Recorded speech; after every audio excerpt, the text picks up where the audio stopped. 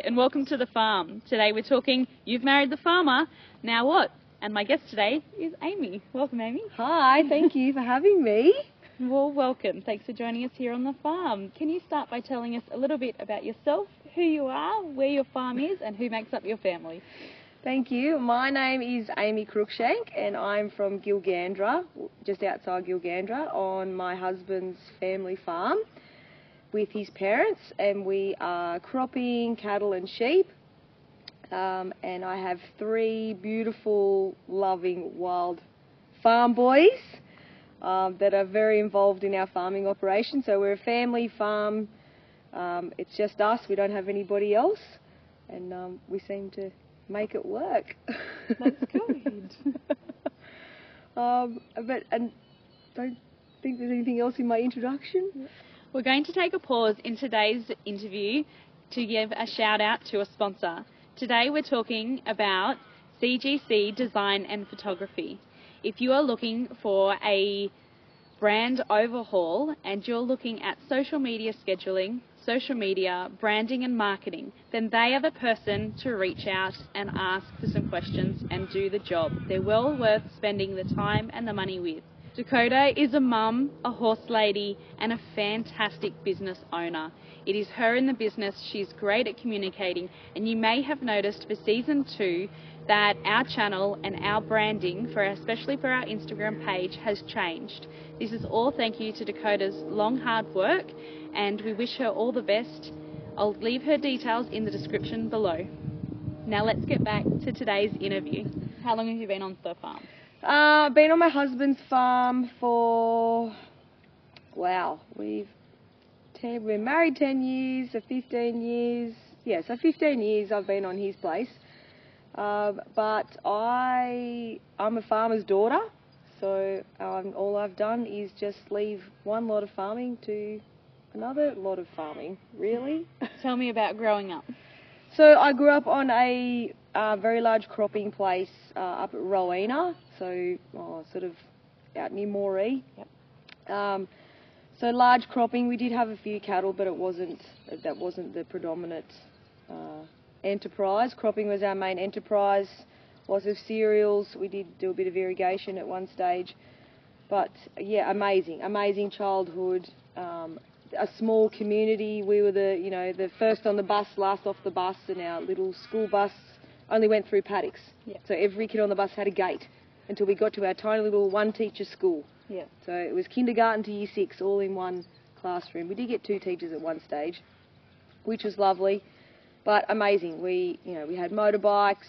We could drive all the machinery. We were heavily involved in everything to do with our farm. Learning to cook for everybody, and we had backpackers from all over the world would come and live with us and drive machinery. So you met the most amazing people. It was 140 kilometres one way to town. Yeah. So you only went to town once a month. So it was very exciting. You had to get dressed up to go to town. You put your dress on to go to town. Because you had your good clothes and your farm clothes and school clothes. So I loved it. I thoroughly enjoyed it. I have to be out in the open. I have to be, out in it. Being in the city or in town, I appreciate it, but it's not somewhere that I could live. Yeah. So it was a wonderful upbringing. It sounds like it. Definitely. So tell me about meeting Chad and moving to his farm for the first time. So it is a bit of a funny story. Chad and I were actually set up at a blind date family barbecue. So it was one of those highly embarrassing situations that all of the family thought was really wonderful and that it would all be marvellous. But it's turned out beautifully. But it was one of those, he couldn't believe that he'd been set up, and I couldn't believe that I'd been set up when it all sort of happened, like in the movies. Everyone went silent, and it was, hello, hello, and we were like, no, hi. I'll see you later. Yeah, let's just go back to the barbecue and what we're doing. And anyway, it's all worked out. We became friends, and then we started dating. We did the long distance thing for a little while. I was down in Wagga when we first met, so I eventually got the transfer with the company I was with to get back to Canamble. So I was there for a while. Then I was able to get to Gilgandra. Eventually, it's in like most females that move out to the farm. It's you've got to wait to change jobs and find houses to where you can live and where you can sort of work it out. So it was that, it's a timeline of events of before you can get to where you need to get to. And what was the living circumstances when you first moved to the farm? Well then, it's I was really enthusiastic because I was always like, okay, yep, it'll be fine, we'll fix it up and we'll make it work, and then it won't be long and we'll make it better, or we'll get a new house. Or so we went to his grandparents' house, which we still live in. It's over 100 years old. Yep. So she's had a lot of love, but she needs lots of love. Yes. It's a bit of a higgledy-piggledy house, and we all fit in it. It's fine. It just, it needs lots of love. We hopped in. Put it this way, when we moved in, I had to put a pressure cleaner inside to clean the walls. Is that all the dust? All the dust and all the years and all the cobwebs of... no one had lived there for quite a while. So no, we got in, we got settled. And I was working full time in town. Chad was flat out. So it wasn't we weren't really worried about that at the start. It was just, we were living there, we were a couple, we had, living on the farm together and... All the good feels. Yeah, exactly, all the good feels, and it wasn't, you weren't making all the grand plans for the future or anything like that yet. It was just like, let's just see how we go. So we're still in that house, but we have done a bit to it to keep it going while our family's young, but you never know what the future holds. Yeah. And how far is that from the main homestead? There's 3 kilometres. Yep. So, which is lovely. So, Chad's parents are up one end, and then we're sort of across the other side. But our house is where the workshop is and the cattle yards and where all the main things are. So ours is the main hub where we are. Yep. And his parents are further up the road. But I'm truly blessed to have grandparents who live on the same farm and to have their help all the time, and for my kids to have that connection with their grandparents every single day of their life. Yeah. So it is nice. And it has its moments. Everybody has that time where you think, I don't want to see anybody or I don't want anybody around, but actually it is nice. And especially when you need it. Exactly. So it is I'm very blessed in that way that it works out that way. So So having your 3 beautiful wild boys, as you described them, so close to the yards and the machinery shed, tell me a little bit how you make that safe for them on an everyday basis, being around that machinery and the shed and the yards. Yeah, it's some days it was really hard, and we had to really teach our boys. Obviously, we had a yard, the fence around the house. Sometimes it wasn't. Sometimes they could escape that. Also, thank you to cat heads. Yes. We could only mow to a certain area, then after that there was cat heads, and if they made it through that, like amazing, obviously you're going to escape. But the cat heads would pull them up unless they put their boots on. But it was a lot about teaching them whilst I was out in the shed with them or out on the farm with them. If there's moving machinery, you stand away, you stand still, make yourself tall, make yourself be seen, wave. Be seen, be heard. Yeah, be seen, be heard. Stand next to a shed, move away. Always stand still if there's vehicles driving around. Don't run. Yeah.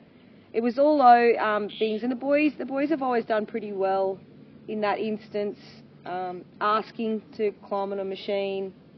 I mean, and kids, I know, they forget the rules, but they've always been pretty well. They were always taught to stay in the ute or on the motorbike until it's safe to hop out or to move to where they had to. So I think it's you have to be really vigilant.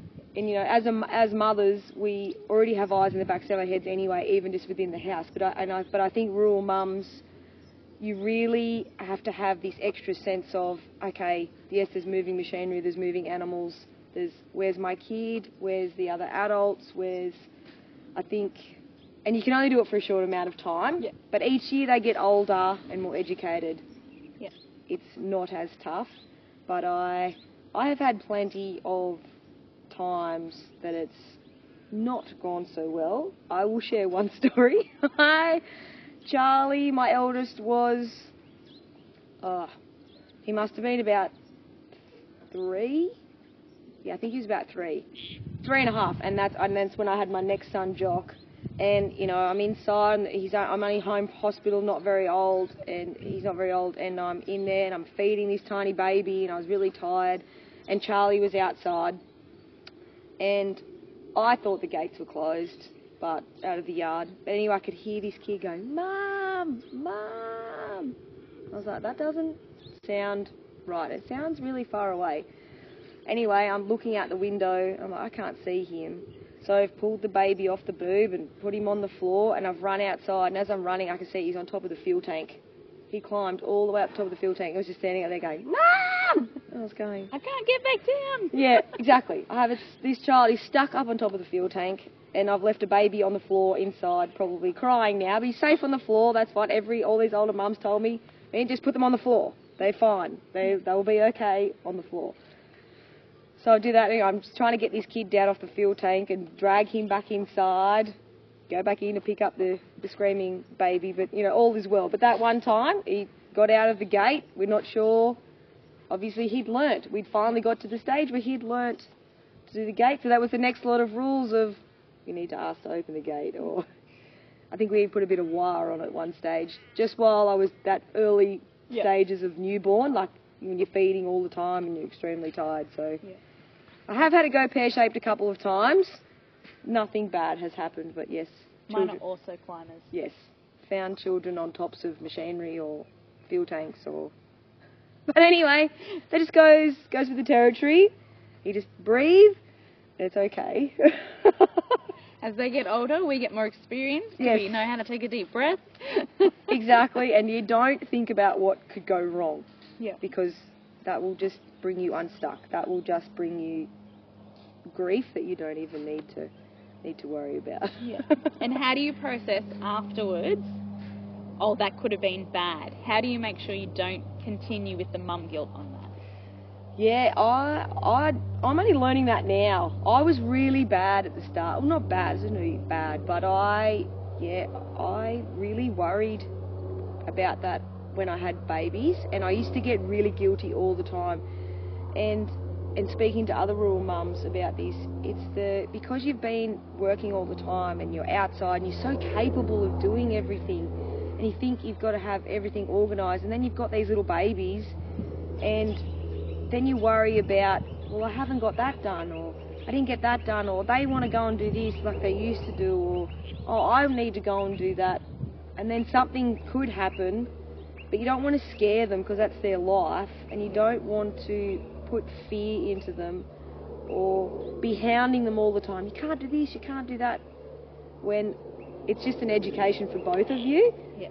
But the mum guilt for me used to tear me apart. I really struggled with. I'm doing much better now, but I'm on a different season of my life. My children are a little bit older each time. It's you know, I've got a 9, a 5, and a 4. My 9-year-old's very capable for his age and quite mature, actually. I'm very lucky. But yeah, your guilts change, I suppose. Yeah. But when they're little, that mum guilt of, oh my goodness, I let you out, or how'd you escape, or something could have happened, or. But I think, yeah, you do have to step back, or you have to call other mothers that are in the season in front of you, or even the generational gap, and say, okay, what do I say in this moment, or was I okay to think that, or what should I do? And someone is there. How did you do this with your kids? How did you do that with your kids? Yeah. And sometimes it's nice to hear, yep, they were able to do it, and these are the tips they gave. Yep. Or otherwise, sometimes it's just as nice to hear as, well, we didn't. Yeah, exactly.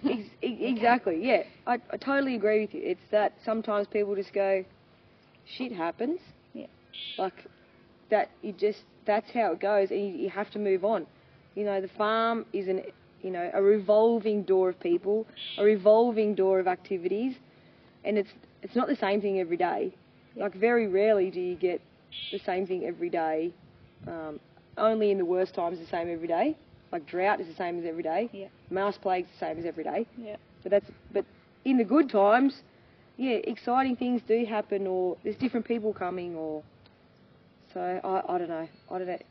It can get very overwhelming, as we all know. And I've been a sucker to the overwhelm big time. But you have to get out of it. How do you get out of the overwhelm? I've tried all sorts of techniques and things. I love talking, and it's probably good that I do talk to people. I love cooking. Cooking seems to be a bit of a relaxer for me. I like feeding people. Yeah. So love feeding like people. Cooking and feeding people makes me relaxed, and the overwhelm. But the overwhelm is, I think you have to find how you can sort of step back and take yourself out of the really big picture and go, okay, this is my picture today. Yeah. And I only heard, only the other day, another mum speaking about that if she said, my children have eaten healthy today and everyone was happy at dinner time, done. Yeah. That is a good day. Yeah. And I was like, yeah, wow, that's true. Yeah. So I suppose you think of the overwhelm and just bring it back to go, okay, the small people in my life are okay. Yep. Yes, they've had decent meals, or yes, everybody's clean at bath time, or they've got clean pajamas. Yep. Like everyone is here. Yeah, that you have to bring it back to the present. I think you have to bring it back to what is relative for you on that day. And it took me ages. I was terrible at the start. I used to be in a flap. And I did, and I found it really hard. I struggled with my babies. And I can openly say that now, that I found it really hard. Yeah. I found newborns, it's just a struggle. My entrance into motherhood I found quite difficult. Yeah. But, might be hitting my straps a little bit more now, maybe. Hopefully. 9 years of practice. Yeah, I think so. But the daily mistakes don't seem as bad or as big as what you think. Yeah. Like maybe when they're little. When you're full of hormones and all the emotions and all the... Everything is new. Everything that we go through as mothers. So... I actually had to find, between baby number 2 and baby number 3, I had to step off farm just to get that mental break, and then I could come back on much more relaxed. Yes. Much more zoned in on who I am and what my purpose and goal is here. But I needed that break between the 2 boys and then baby girl. Yes. Yes. Perspective. Oh, definitely. And it's, like you said, purpose. I can so resonate with so many people when they talk about that you feel like that when you become a mother, you do lose your purpose, and then you're questioning yourself, like, well, what is my purpose? I wanted these beautiful little people. Yeah. That's what I wanted. And then you get them. Yes, my purpose is to love them and keep them alive and, hopefully turn them into great adults. Yeah. But you think, do I have more? And is there more? Yeah. But it's realising in that time, that is your sole purpose, is in that amount, the small amount of time in that their little person's life, that they need you for those things. And I had to have my husband and great friends and mentors remind me of that. Yeah. Amy, you're here now with these little people, and it is only a short time. Yeah. And I know when you're tired and you've got so much on your plate, like internal, the house just itself, running a household, running children, and then it's the outside world, the farm, the business, other commitments that you've got going on in the community. And we try to wear too many hats a lot of the time. I'm a bit guilty of that myself, not saying no. I'm very bad at saying no. So bad at saying no. Apparently it's a practice thing you're supposed to do all the time. I will practice saying no. Yes, it is quite hard. But rural communities, rural families, Yeah. there is a certain amount of people who will say yes to things, and that's how things keep going, and that's how you keep things alive, and and I suppose you have to learn to share it, and you have to put yourself out there sometimes. And I've had to step back. I've had to say no to. I was on too many committees helping with things, and you do have to say, look, actually, I can't do that right now. But I remember writing emails, crying. I'm really sorry. I cannot be on this committee anymore. I've got no more time, and I need to step back for my children. It's hard. I've had to say no to farm things as well. Like, no, I can't drive the tractor today. No, I can't drive the header today. You know, there's just... I find that really hard. That is really because I love doing it. I love being a part of it. Yeah. And I would have times where I'd be going... I got guilty about saying no to the farm jobs. Yeah. Because that's our business. That's our livelihood. Yeah. But then, how do I do the kids and that? And it's a lot of pressure that you put on yourself, but you know you're guilty of doing it yourself. Yeah. But you think that you have to do it. And a famous saying in my household is, and now my kids are repeating it to me. Obviously, I used to say it a lot. He used to go, "I'm not an octopus."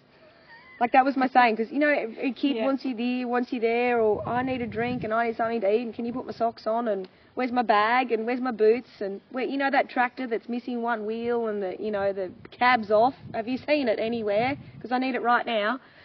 And I say, I'm just not an octopus, just right at this moment. Can you? And my 4-year-old has been throwing it back at me. Yeah. I know you're not an octopus, Mummy, but have you seen this? And I go, oh, darling, bless you. Yes, I love you. Yes, I'm not an octopus. Let me think about where that thing might be. Where I might have seen it. So that's ours. Yes, that is the saying. Because I used to think that I could be the octopus mother. Yeah. I could have this going over here. I could have that going over there. And I went, no. Not anymore. Not at the moment. Just do 2 arms. And was that a piece of advice that was given to you, or was that something you had to come up with yourself? I must have come up with it myself. Yeah. I can't remember someone saying it to me, but it was probably watching some kid show, or it must have been a book or something, but I remember the saying, because I think I used to be saying, you know, you've got 2 hands, and then you had 3 children. Yeah. Like, you've got 1 children's fine, 2 children, you've got 2 hands. Yeah. Then 3, like, I've got a child I can't hold on to, or I can't, like, I'm out of hands. And I think that's where it came from. Like, okay, not an octopus, kids. Yeah. I have 2. That's it. And was there any advice given to you before you moved to the farm, or once you're on the farm, that you reflect on still today? That it's adjustment. It is adjustment. Even coming from a farming background myself, and being a farmer's daughter, and being involved in agriculture most of my life, it's still the quirks of how another family runs a farm, and what they expect to be done, the times that they eat morning tea, or what you have a cooked lunch, or, you know, it's those types of things. Like, I remember, you know, with Chad, before we were married, and we were harvesting, and he said, you go and jump in that header and I'll jump in this one, and off I went. And I remember him calling me going, what are you doing? I said, well, I'd go that way and I cut blocks this way. No, we do it this way. Yeah. I went, oh, I just forgot to ask. Yeah. And he forgot to tell. Yeah. Because he knew what I was capable of, and I know what he's capable of, but we forgot to have the conversation of, oh, you've been taught that way and I've been taught this way. Hang on, do we work it out together? Yeah. And it was funny, but it was just, we hadn't thought about those types of things, or, what type of lunchbox you pack, or which way do you drive this, and I always used to go. That was just, but theirs was not as flat out. They didn't want to. That's not what they wanted to do. Yeah. It was still busy, but it was just a different way that I had been told. And I went, oh, okay, that's rightio. We need to have these conversations. So, and we would butt heads a few times. and there's just a communication breakdown. Yep. Well, I suppose not a breakdown, but it's the communication of, oh, okay, because it's that assumption. Yep. He assumed because I knew how to drive things and work the farm that I would just do it the same way as him. Yeah. And I assumed that he would do the same thing the way that my dad did it. Yeah. The way that I'd been taught. So that was that adjustment period. Oh, I suppose not a period. It still happens. sometimes I still do something and he goes, "What are you doing?" Well, that's the way I was taught to do it. But we haven't done that in years. Yeah. Well, anyway, I'm doing it that way. You want my help or I'll buy? The same with me and Yeah. livestock. I Yeah. still do it that way. You know we don't do it that way. Yes. Oh, I just had a moment. Exactly. Yeah, exactly. Autopilot's a hard thing to break. Oh, so true. So true. Was there something that you found to be the biggest barrier when you moved to the farm, or something that was surprising about the farm? Maybe the way that their routine of things was completely different to my life. Oh, and I'd always grown up having staff. Yep. Not staff in the house. Sorry, I mean like workers, like farm workers. Helping with the crops. Yes, sorry. We had a butler, a maid, not. But yeah, there was always people there in the busy seasons. There was always extra drivers for this, that, and everything, and then people there all the time. So I suppose I was used to communicating with other people working on the farm and the seasonal workers. Then to come to a farm that is wholly solely family, and how within themselves they all knew what was going on, and I'd be going, okay, what's the jobs today? Yes, it was just the difference in when you're used to having a job list, or not a job list, but something, tasks that were completed that day or for the week, or things that, we need to check those fences, or we need to get these machines ready, or these trucks need to be loaded, or so forth and so forth. But them being the family unit that they were or are, is they sort of had this unspoken thing between them. They just sort of knew what was going on. Like his dad had his things to do, and Chad would have his things he would do, and his mum was on farm and off farm. She'd work off farm as well. So the times that I was on the farm and working and wasn't at my town job, I'd be like, hey guys, what are we doing today? And they'd just sort of take off or jump in, and I'd still be down the track or something like, what are we actually doing today? Like, what tasks are we completing today? Oh yeah, well I have to go and do this and have to go do that.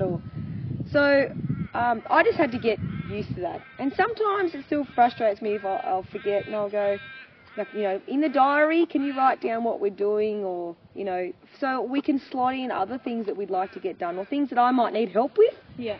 I'm quite self-sufficient around the farm, like we were talking about earlier. I can go and do most things by myself, but there is times I want help with something, so I go, so if you've planned your week out or a few days, can I pencil in the time for Amy, or I need help lifting this, or I need that tree chopped down. I can do it, but I would like some help chopping that down, or I need help fixing this, or there's a gate in the yards that I need help welding, or just things like that. So that was probably one thing I had to get used to, was the no monthly tasks, or just those types of things, which they do a bit more now. Yeah. But that was just how they rolled, which is fair enough. That was their place. They've been working together from day dot. I found with that I had to write on my calendar every time we did something. Yes. And so I wrote it on my calendar, and every year I'd reflect on that season with that job list, and that became my job list and my guide. But that took quite a long time to put together, because they're family farms, they just automatically have this Bluetooth connection. Oh, yes. And they're off. And you're like, I don't know what I'm doing. Yes, totally agree with you. And I think, and you speak to other women that come in like that too, whether you're rural or not rural, and you come into a relationship like that, it is so hard to figure out what they're doing.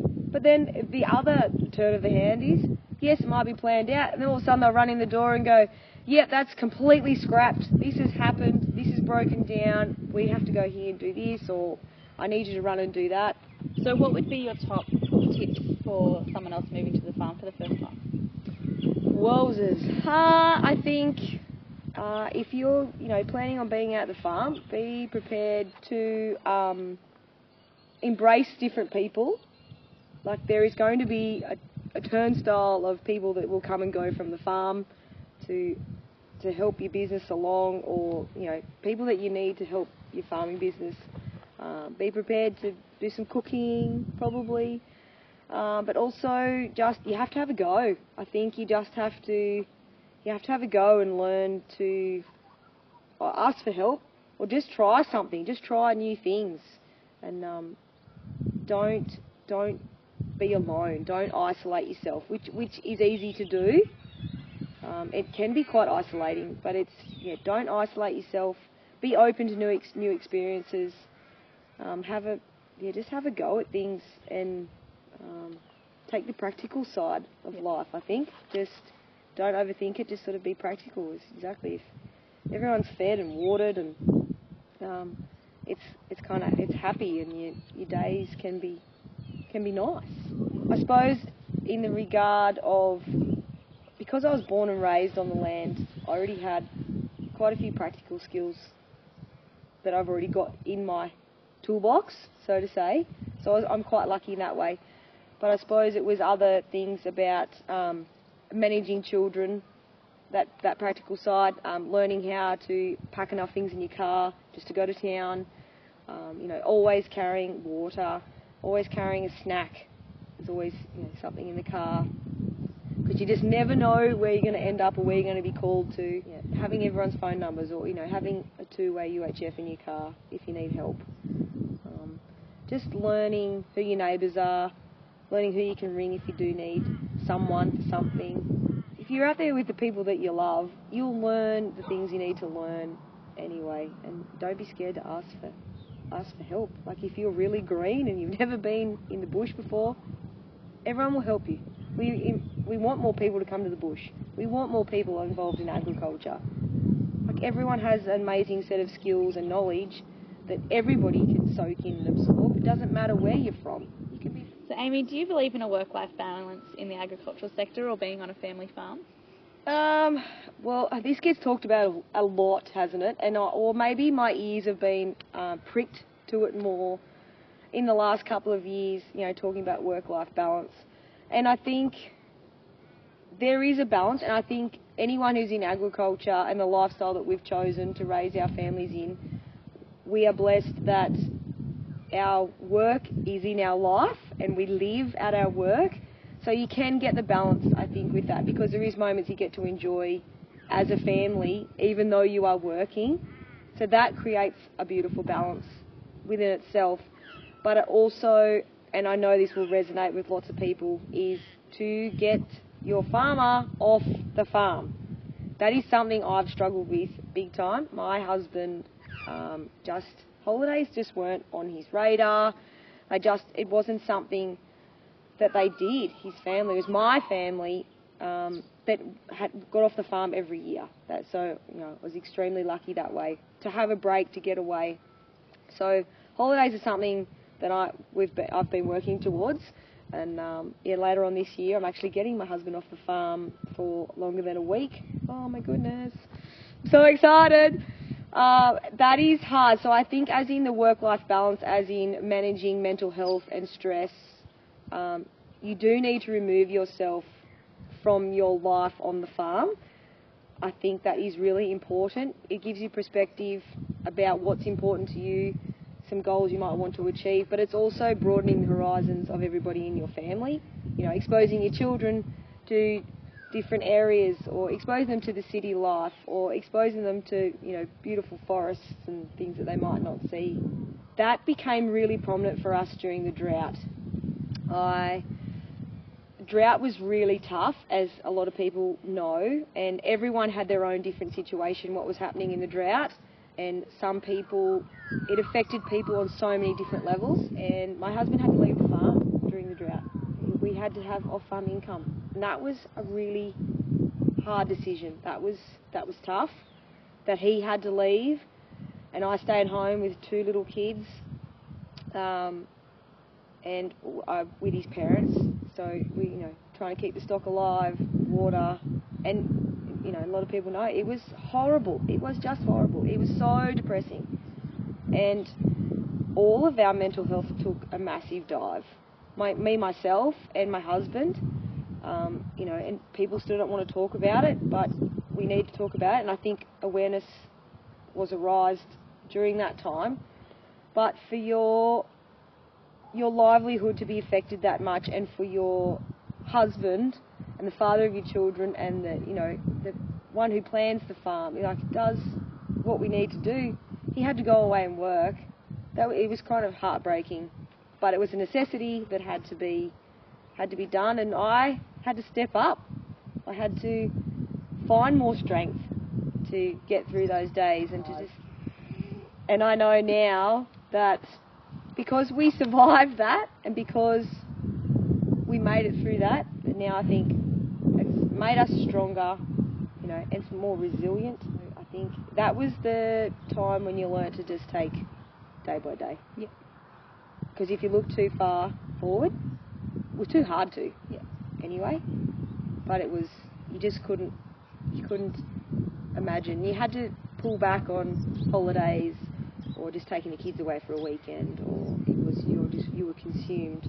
You said you needed to find strength. Where did you find your strength?